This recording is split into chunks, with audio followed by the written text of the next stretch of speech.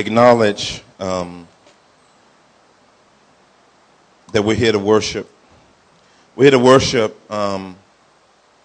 not just merely in action alone in our ascribing to you the honors that's due your name. We also want to have a commitment to your word as worship.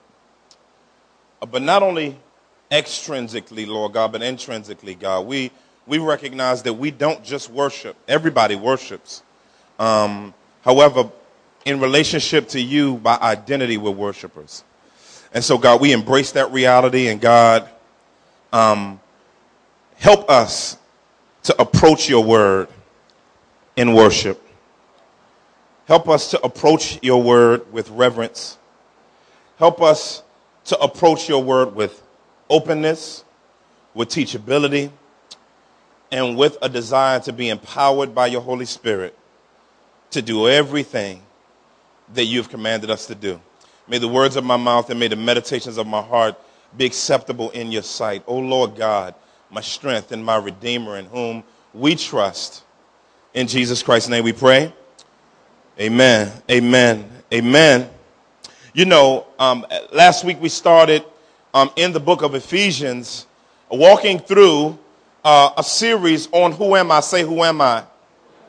Yeah, this is a very important question that every Christian must understand, that every believer in the Lord Jesus Christ must understand is who am I? Everyone, whether redeemed, that means in a relationship with God through Jesus Christ, or unredeemed, that means without a relationship with God through Jesus Christ.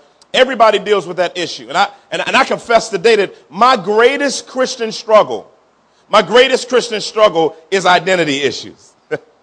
It is identity issues. Everything that we deal with as Christians can be traced back to a misunderstanding of who we are, whose we are, and what's our purpose. Every single thing in your life, every immorality that we commit, every frustration that we have, every bitter anger that we have, every deed of the flesh that we commit always points back to a misappropriation and a misunderstanding of who we are. No matter how spiritually mature you think you are, or how spiritually infantile you are, all roads lead back to identity. And so Paul, in understanding the human condition based on the fall, and even those who have been removed positionally from the fall through Jesus Christ, through faith in him and his finished work on the cross, still struggle with the residue of identity. Every person that goes to counseling, guess what you're struggling with? Identity. Everyone that's struggling with their major in college, guess what you're struggling with? Identity. If you broke up with somebody that you liked a whole lot and you're struggling with that breakup, guess what you're going to be struggling with? Identity. Every single thing in your life, the TV shows you watch, I bet you 9 times out of a billion plus, you watch it because it makes you helps you with your identity. If you're struggling with your spouse, guess what you're struggling with? Really, identity. Everything in your life. If you're struggling with being single and wanting to be married, you know doggone well that it all centers on what? Yeah. Everything in our lives zoom us back into who we are. So the book of Ephesians, Paul does a phenomenal job, of course, under the direction of the Holy Spirit, helping the Christian understand who this is. Now, what's wonderful about the way Paul does this is Paul does it without focusing on man. See, many times when messages are preached on the identity of the creation or the believer, it tends to focus on the attributes of the Christian and God's promises on the life of the Christian without talking about the God who promises. And so when you do that, it's still going to be null and void because it's still us-centered. In other words, we exist to be taken care of. That's not why the Christian exists. And so Paul is trying to reshape and reformat us. Listen, all of us day by day, even if you have the right information biblically, always need transformational formatting. What do I mean by that? See, many times in my Christian life, I know a lot of information about the scriptures, a lot of information about of God. But one of the things that happens to me is life happens, right? And then when life happens, I don't know what happened to all that stuff that I had filed away, but all of a sudden I start functioning devoid of a biblical identity. And so what I have to do is I have to be reminded of that which is already in me. Now I can have the scripture memorized in my, but it's something about opening that smelly Bible up that I have, that I got coffee stains and Kool-Aid stains in, and barbecue chicken stains in, opening it up and lifting up my voice to God and praying to him and asking him to reveal and transform me by what's in it. That's the struggle of the believer. And listen, you can't grow out of that.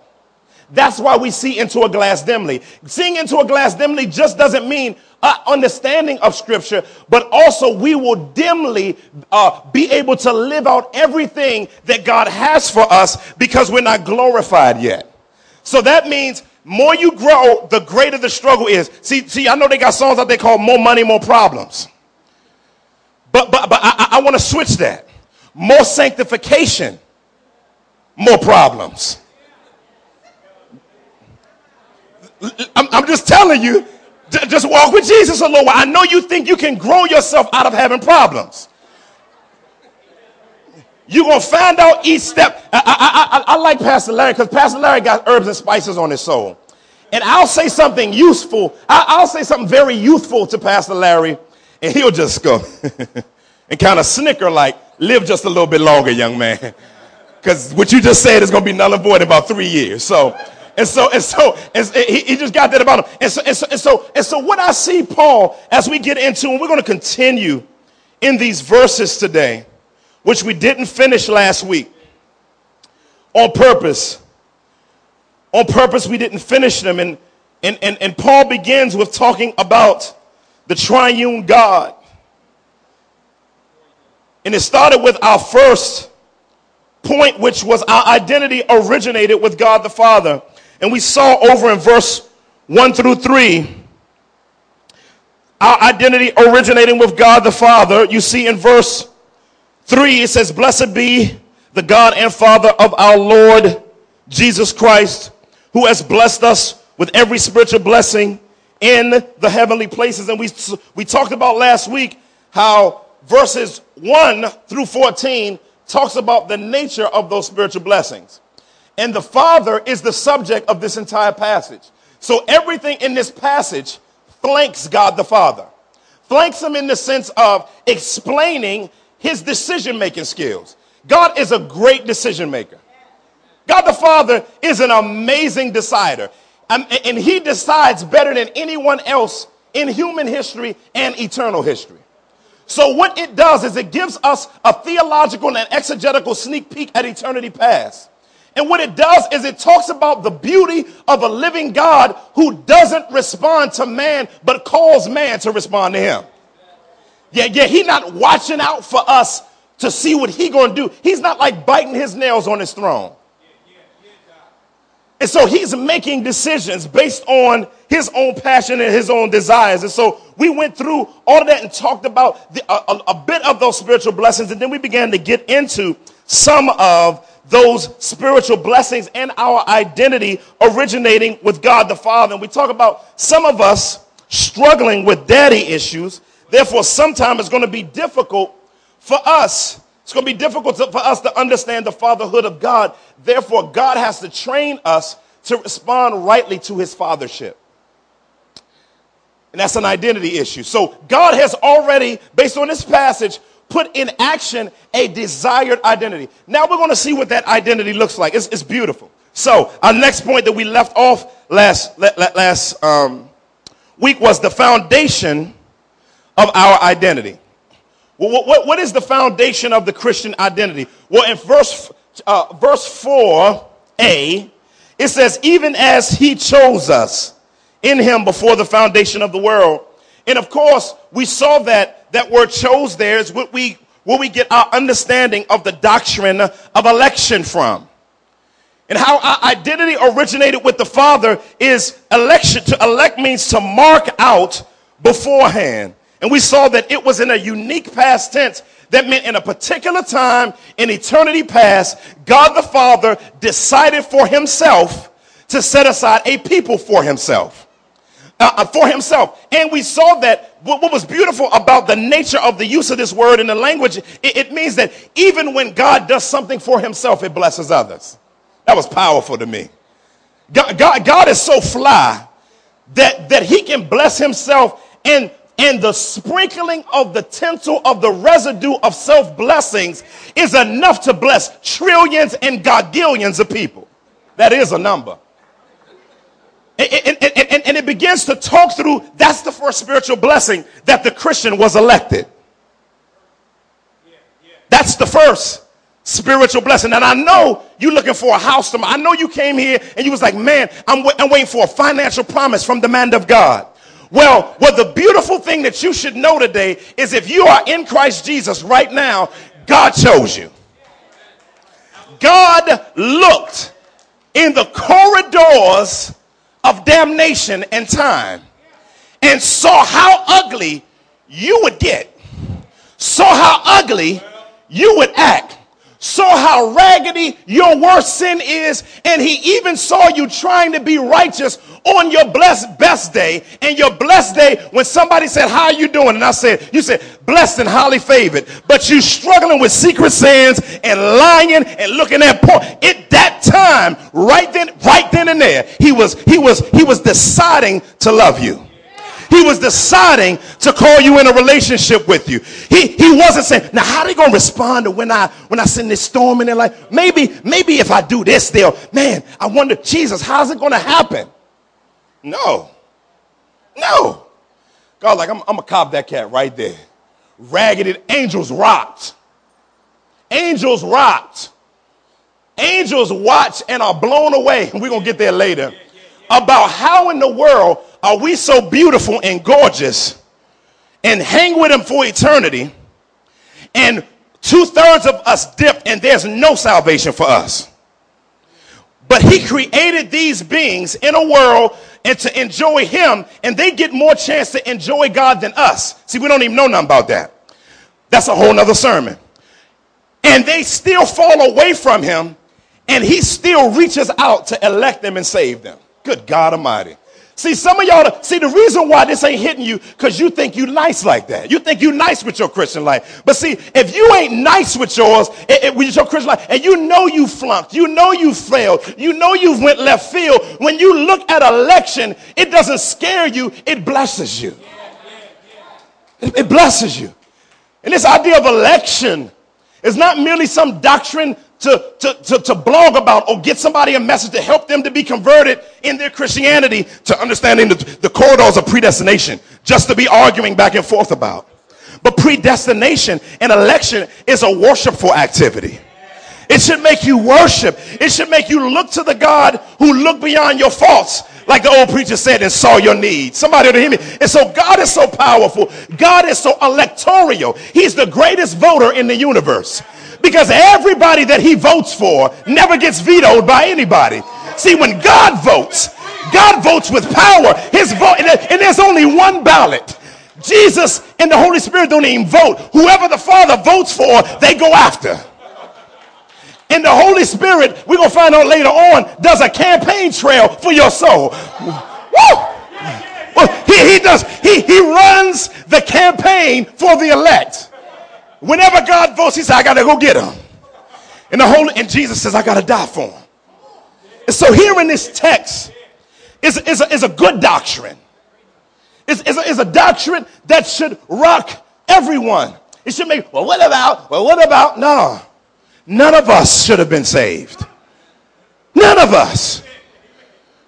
See, our problem is we try to argue with the greatest decision maker in the universe instead of submitting to that. And so the use of this word election emphasizes that membership of God's people is due to God's initiative prior to all human response, made before time began. So it is God who has called men and women to be his people. And those who respond are elect. God's call does not depend on any virtues and merits of humankind. That's why I trip it out when I share the gospel with someone and they tell me I'm not ready yet. I say I was never ready. In other words, they feel like I need to get some stuff right so when I come before God, I'm holy enough to be saved. That's an oxymoron.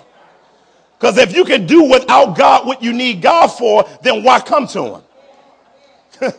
Therefore, when we say come as you are, we're not just talking about dress and attire. We're talking about with all your brokenness, with all your stuff, and willing to repent and turn to the living God. So indeed, he chooses the foolish things by worldly standards to shame the wise, the weak to confound the strong, and the low and insignificant to bring to nothing those who think that they are something. The effect of elect is to leave no grounds whatsoever for human boasting in achievement and in position. So whatever the elect are, they owe entirely to God. And they cannot boast or compare themselves with other people. Wow. Now what's powerful about this doctrine is it didn't begin with Paul. Didn't begin with Paul. God, the Father, was doing this in the Old Testament. The Bible says God chose Israel out of all the nations of the world. There were a lot of nations, but the reason why he chose Israel is because they were the most insignificant. And he likes that. He likes it when it's fifth quarter and the score is 7-0. And the other team is on the 0.5 yard line. And the best fullback on the other team is about to get pitched the ball and they about to do a flea flicker. Y'all know nothing about no flea flicker. You know, and he had the line talking about some blue 32, hut 1, hut 2 height. Cat that. And he moves back and then the cat coming through and the blockers come. And what God does is God in his power on the other team sends somebody to hit him. And the best running back in the universe fumbles the ball, and then some goofball scrub that barely got drafted picks up the ball and runs. He said, and he's on the 10, and he's on the 20, and he could go all the way. Listen, let me tell you something. When God does something in your life, when God transforms you through his electing work, he does it through the least. And the announcer's going to be like, how in the world did the guy with the worst record, the most fumbles, the least fastest, make that touchdown? He gets the mic and he said, how did you do it? And this is when it's good to say, I just give all glory to my Lord and Savior Jesus Christ who helped me. He said, and everybody going to believe. Then they're like, yeah, had to be the Lord and Savior Jesus Christ to do that. Then everybody in the stadium gets saved and on TV and on pay-per-view. Why? Because that couldn't have happened without God. That's your life. That's your life. I'm supposed to be moving on, but I got to move on. But I'm just telling you, it couldn't have happened without him. Jesus says beautifully, Jesus said, you did not choose me. I what? Chose you.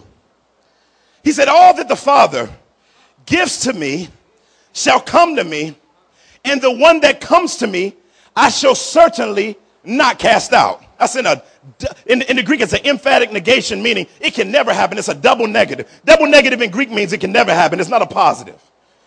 Then he says later in like verse 45 and 63 of chapter 6 of John, he says something powerful. He says, no one can come to me unless the Father draws him. Now, it's a song that I love. It's called I Found the Lord. The struggle with the song is the name of the song is off. Because nobody found the Lord. Because God was never on the back of a milk carton. God has been never missing and needing somebody to help him out and search for him. We were the ones that were spiritually on the back of every milk carton in the world in need of salvation. And God, knowing where we are, goes after us, seeks us out, and finds us. I could keep going with that. But it says in the verse, in that verse 4 also, it says, even as he chose us in him. In other words, again, the sphere in which God chose us. And it says, before the foundation of the world. We talked about that. Now, this is a very, very interesting part. And it brings us back to our next point.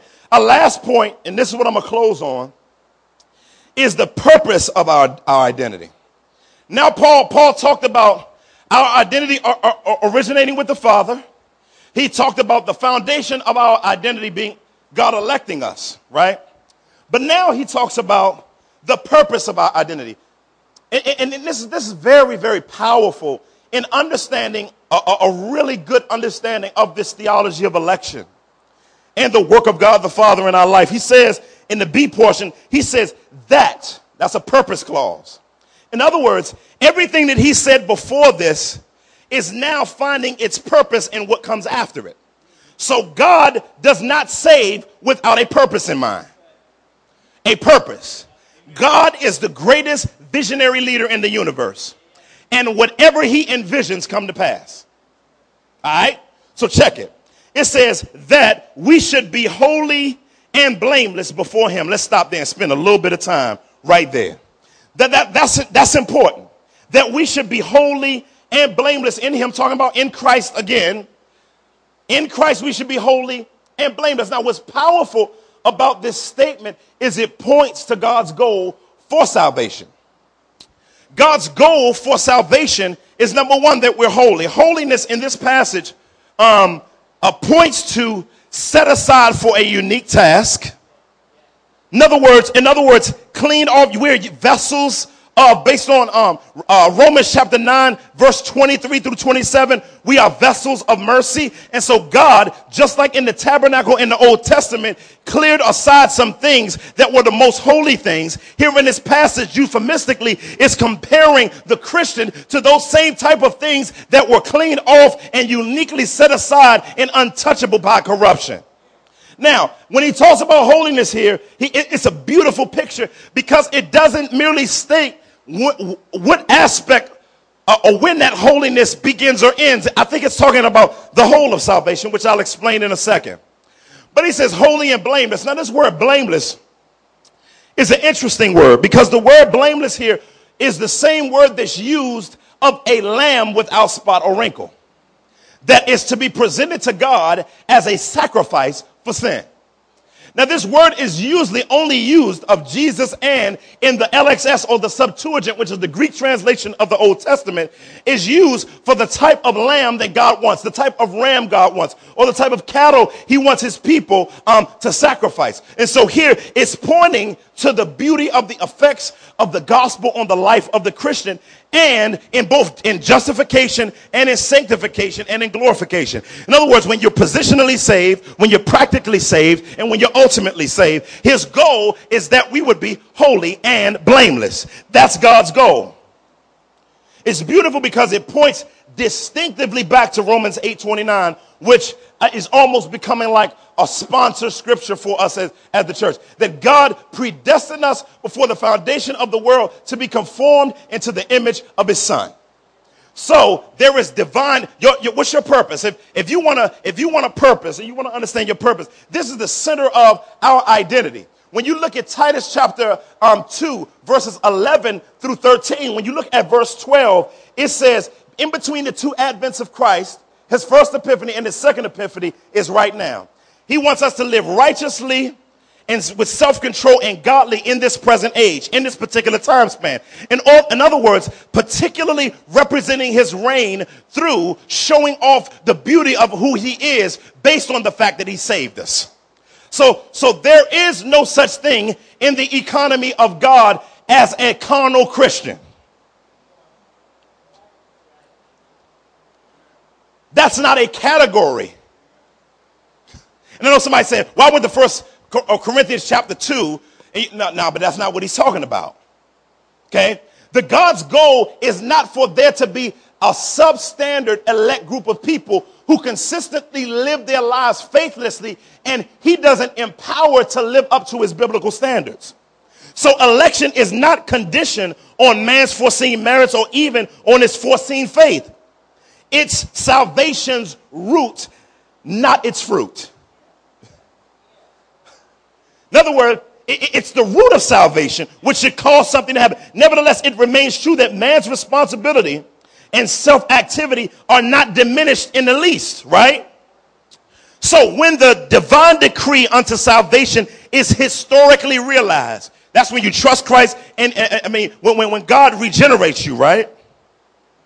In the life of any individual, it does not operate by means of external compulsion, but an internal reality. It motivates, it enables, it activates, it impels, but it does not compel. That's very important for us to understand. Let me see if I can get some help from the Canons of Dort, part 3 and part 4. If you get a chance, just go on and I'm a nerd, I know. Just call me a nerd. I am a geek, okay? But check it out. Check out what it says in the Canons of Dort. These are some helpful things for us, right? This is the reason why you read geekish material, right? Moreover, when God accomplishes this, that is his election work, his good pleasure in the elect, or works in them true conversion, he not only provides that the gospel should be outwardly preached to them and powerfully illuminates their minds by the Holy Spirit, that they may rightly understand and discern what are the things of the Spirit of God. But he also, check it, by the efficacy of the same regenerating spirit. So he's talking about the same Spirit that saved you, did all that to save you, convict you of sin, righteousness, and judgment, gave you faith, caused you to be born again, all of that stuff, caused you to repent, caused you to be born again, all of that stuff that he did, this is what God has in mind. It pervades the innermost recesses of man, opens the closed, softens the hardened, and circumcises the uncircumcised heart, infuses new qualities into the will, and makes that will which had been dead alive, which was evil good, which had been unwilling willing, which had been refractory pliable, and actuates and strengthens it, that as a good tree it may be able to bring forth good works. Wherefore the will, that's your volition, your desires, your execution of God's word, being now renewed, is not only actuated and moved by God, but being actuated by God itself also becomes active. When God saved you, you're alive for real. You will see in a few weeks that you were once dead in your trespasses. And that's why we don't worship total depravity, because you are actually a saint. If you sit around bugging about your sin all day, you're misappropriating your identity if you're a Christian. I'm so sinful. I'm so dirty. I just need to sit around and just sit in some sackcloth and ashes and just sit around and just meditate on how bad I am. That's demonic. That's left field of the kingdom. That doesn't mean you don't acknowledge your sin, but you acknowledge it and you're trying to utilize the cross as the means with which to move through it. So when he makes you holy and blameless, you don't meditate on how bad you are. What you do is, since I have been redeemed by Christ, since I've been transformed, this is not the activity of an elect and redeemed person.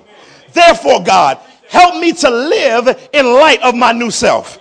Help me to live in light of the Lord Jesus Christ who has transformed me. I am holy. That's when it's good to speak those things that not be as if they are. That's when you say, I am holy. I am blameless. And you don't focus on you being holy and blameless. But after that, you put a comma and say, because of the finished work of the Lord Jesus Christ on the cross. That's what happens. I am holy and blameless. And Lord, I want to function in that reality. God, I hate not functioning in the reality of the holiness that you brought me with, the blamelessness that you placed on my life. God, help me. I need you. Help me to live in light of my new identity. Help me to not be focusing on being a sinner, but zoom in on what it means to be a saint. That's Christianity. It's a struggle, right? However, you're not struggling without promises. You're not just some entrepreneur trying to start a business. Listen, you're fighting from victory, not for victory. In other words, Christ already did it. Now it's time to walk in his activation of it. So you have been made holy and blameless. That's why dogging your wife is not your identity. That's why not being submissive to your husband, that's not your identity. Not having a job and taking care of your family, that's not in your identity. Sleeping with everything that got lips and hips is not in your identity. Somebody ought to hear me. See, when you know your identity, the deeds of the flesh become evident. You're like, dang, I'm wilding. Like, this is not even who I am. Why am I acting like what I'm not? You know what I'm saying? I mean, if you're like, let me see if I can make it plain. When I was in college, I was so used to my tuition being paid like on, you know what I'm saying? Y'all know nothing about that. Like, I was scared. I was in class wondering, should I do my homework? And so therefore, because things weren't paid for, I functioned like I was going to get kicked out of school. But it was something about when I knew my bill was paid. When I knew my bill was paid, I related to the classroom totally differently. Why? Because I can freely, with freedom of conscience, work and walk in the freedom to execute what it means to be a student because my bill was paid.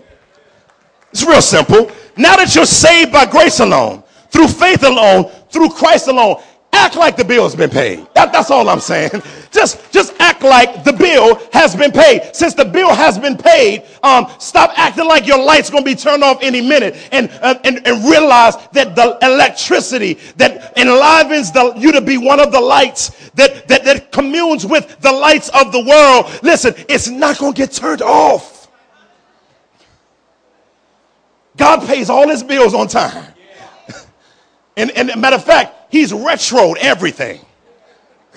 And so everything's taken care of. So who are you? Who are you? And what's beautiful, I got so much more to say. Oh, I got to say this part. Oh, my God, I like this part. Wow. Yeah, that right there. So check this out. Check it out. Now, I got all this underlined, bold, italicized, and asterisked. It says, from the stated purpose, it is evident that election does not carry man halfway. Woo! It doesn't carry man halfway. It carries him all the way. That's why we believe in perseverance of the saints. That's what we mean. That God, because he elected you with such power, now empowers you to live right. Now, the struggle to live right is God's usage of our need to help us walk in need of him. See, if he lets you go through life without needing him, then you'll start popping your own collar, right? But the reason why you're always feeling like you are in a deficit is because God wants you to need him in your everyday life. And listen, I got to finish it. It said it does not merely bring him to conversion. It brings him and her to perfection. That is, it says, its purpose to make him holy, that is, cleansed from all sin and separated entirely to God and to his service, and faultless, that is, without any blemish whatsoever. It says, nothing less than this becomes the conscious goal of those in whose hearts God has begun to work out his plan of eternal election. It is their goal in this present life, Leviticus 19:2. And it attains ultimate realization in the hereafter. Now, one of Jesus's main goals, one of the most greatest mysterious goals of the work of Jesus Christ in the life, Jesus has a job to finish. He finished redemption on the cross. He's consummating redemption in eternity. Now, check this out. That means completing everything, right? So what's beautiful about this is when we get over in Ephesians 5, we're going to see a great mystery called marriage. Now, right there in verse, I believe it is 26, it talks about Jesus' goal. God the Father has given Jesus a goal with the church, which points back to the verse that we talked about in chapter 6 of John, verse 39. All that the Father gives to me shall come to me, and the one that comes to me I shall certainly not cast out. John 10 also, chapter 10, verses like 19 through 22, also talks about how big God's hand is and the fact that we can't, no one can pluck us out of his hand. All right? So now, that's perseverance. That's preservation, divine preservation. Now, over in Ephesians 5, it says, a husband washes talking about Christ loved the church and gave himself up for her, and he washes her with the water of the word. Why? To present her without spot or wrinkle. So, Jesus is at the right hand of the Father, orchestrating us to be presented without spot or wrinkle practically. He's already done it positionally when he died on the cross and we had faith in him. Now, he's working in our lives currently. All of God's resources are poured into you growing up. All of God's goal is not for there to be some category of Christianity where we allow ourselves to act a fool. Jesus has funneled all of the resources. I like watching sci-fi movies. And I like when the ship get hit with something real hard. And then they'll say, the thing goes, like they're about to go down and everything. This is my sci-fi coming out, so please forgive me. And he said, what should I do, Captain? And the captain he says, I want you to put all of the resources and all of the energy into backwards thrusters. In other words, they do the backwards thrusters so they know they're going for a crash landing. But when they do backwards thrusters, it slows down the ship so it won't crash. That's what God does in your life. Listen, Jesus Christ is putting it's a lot of things that God can put all resources in your life to. But he puts all of his eternal resources, the spiritual blessings, into you and I looking like Jesus Christ. That's his goal. And we must be patient with that process. I'll say that later. We're almost done. Then it gives, latter part of it, said that we should be holy and blameless before him in love. Now, this is interesting because it's not clear whether or not in love it's talking about how he chose us or predestined us to be holy and blameless in love, or does it go what precedes after it in saying, in love, he predestined us. And there's no question for that. I tend to believe that it goes with what's afterwards. In love, he predestined us for adoption. Oh, my God. Now, adoption by itself is its own sermon. But this is what the Heidelberg Catechism, Q verse 33 says. It says, because Christ alone is the eternal natural Son of God, but we are children adopted of God by grace for his sake. Now, that's a very short explanation. Now, let me dive in something real quick. Now, adoption means to have the full rights of an heir. The full rights. Thus, although in the ancient world only boys could be adopted as sons, in God's family, all children, both male and female, are adopted. Now check this out. Now this is booming right here. I like this. Now listen to this statement. This is kind of long, but listen to it. It said, it is rather useless to look for human analogies, for the adoption of which Paul speaks surpasses anything that takes place on earth. It bestows upon its recipients not only a new name, a new legal standing, and a new family relationship, but also a new image, the image of Christ. Earthly parents may love an adopted child ever so much. Nevertheless, they are to a large extent unable to impart their spirit to their child. They have no control over hereditary factors. Lord have mercy. He said when God adopts, he imparts his spirit. This adoption is through Jesus Christ for himself. It is through the work of Christ that this adoption becomes reality. By his atonement, the new standing and also the transformation into the spirit of sonship were merited for the chosen ones. Thus, they become God's children who glorify him. In other words, he's basically saying is that there's a limitation to talking about human adoption, because you can't, even if I adopt a child, you can't impart your genetic code to them. but God imparts his relative attributes as a means of grace to impact the soul of the Christian. That means grace, that means mercy, but mainly the fruit of the Spirit. Love, joy, peace, patience, kindness. All of those things he now imparts to us to make us look like his son and to be means to be a measuring stick to say whether or not we're looking like the Lord Jesus Christ or not. And so this reality of this idea of this impartation of what it means for God to choose us in love, and transform us by his gospel is beautiful when it talks about adoption, that you are now full children of God the Father, and Jesus Christ is your big brother. You got the best big brother in the world. He won't let you get jumped by nobody. You know what I'm saying? See, my brother and them, I was mad at them when I was growing up. Because I remember I hated to fight when I was real young, because I knew it was this switch in my brain that if it went off, I would black out and wake up and it'd be blood everywhere. So I was really, really scared to fight. So I didn't fight nobody. So they called me a punk when I was growing up. So this one time, man, this dude did something to me, and my sister looking out the window, my brother, they saw it. Then I got in a fight, and I ran, tried to come in the house. And as soon as I came, they ran down the steps and pushed me back out, closed the door, locked it, and locked the windows. And they said, you can't come in the house until you fight. I was like, dang. So I went and I kicked the boy's door in. And it got beat the toast. The dude tore me up that day. Tore me. I lost a couple fights, you know what I'm saying? I was real little back then, But one of the things I look at with that is that Jesus doesn't send us out in a fight. He goes out in the fight with us.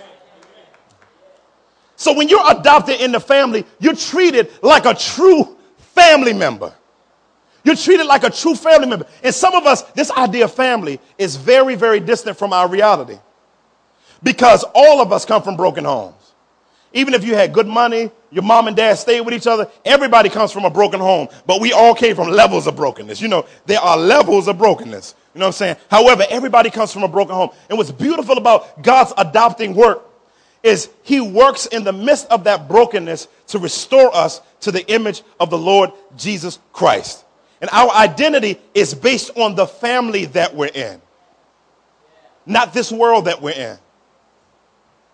And so now, everybody in a particular family has to walk in the same DNA and code. Everybody. Every single person in the family. Listen, when we went out, it's 9 of us, all right? When we went out, one of the things my father would always say to us is, listen, don't act out because you wear my name.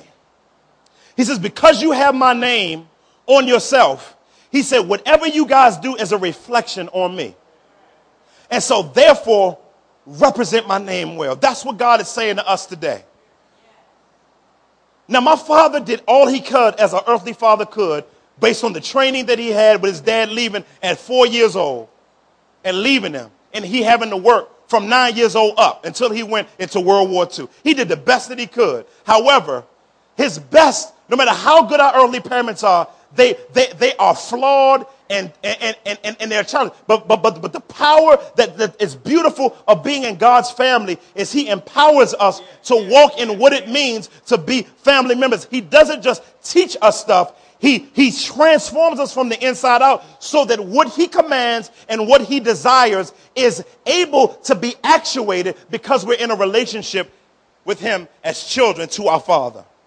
And so today as we close, I pray in Christ's name that we would embrace this new identity, that we would act like we're in a new family.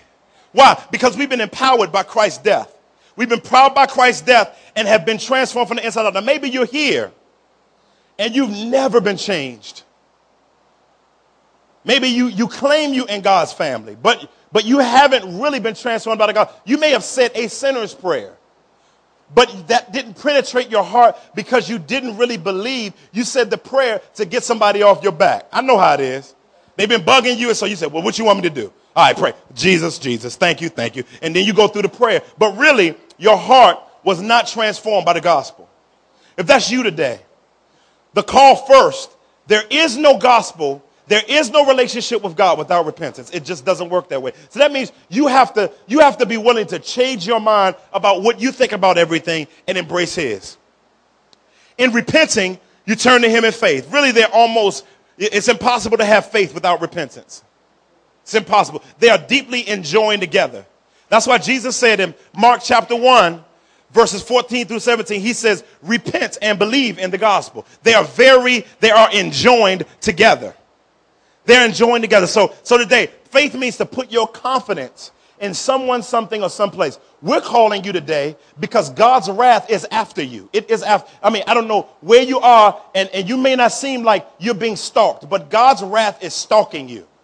And he is going to put you eternally away forever. That's what he was going to do to all of us. But what he does is he is a holy God, and therefore he sent his son, his son, the Lord Jesus Christ, to become sin on our behalf. That means when Jesus died on the cross, God put all our sins on him, and he died on the cross, raised from the dead. God only accepts Jesus as the way, the truth, and the life to him. There are no other ways. They're not just human works. You can't get in by working harder. You can't work by, I'm going to pay my child support. I promise. So I won't get judged for it. Yeah, you'll still get judged for it, but you'll also get judged for having a defiled nature. Therefore, God doesn't transform your works. He transforms you, and your works are automatically transformed. So therefore, you must repent and believe the gospel that Christ died on the cross for your sins. Turn from where you are. Turn from your sin and turn towards the living God today. You are not able to save yourself. We want to talk to you. We want to spend some time. I'm telling you, don't shake it off. Don't shake off that conviction. Don't shake off what you're feeling right now. God is calling you into a relationship with him. And we want to sit down with you, and we want to walk you through so that you understand it, not just through a drive-by sharing of information, but we really want to sit with you and explain the gospel to you. Therefore, on the back table, there's some cards. I'm just telling you, fill those out. Our connections team wants to get with you and give the right information. Don't just do it to please the person you came with. Do it because you can please somebody now, but but spend eternity separated from the living God. Therefore, come on and let us walk with you. Turn towards Lord Jesus Christ so that God's contract may be torn up on your life, and you can be adopted as a son and a daughter to be in his family by grace alone, through faith alone, through Christ alone. Back at the back table right afterwards. Father, we honor you and thank you for the truth of your gospel. We love you and want to work through this struggle of identity. That's all of our greatest struggle, God. Our greatest struggle is who are we? Who are we? God, will you help us to not try to create an image? Help us not to false advertise. But God, help us as Christians to walk as that which you called us. And those who don't know you, I pray that they would repent and turn towards you, believe the gospel. In Jesus Christ's name we pray. Amen.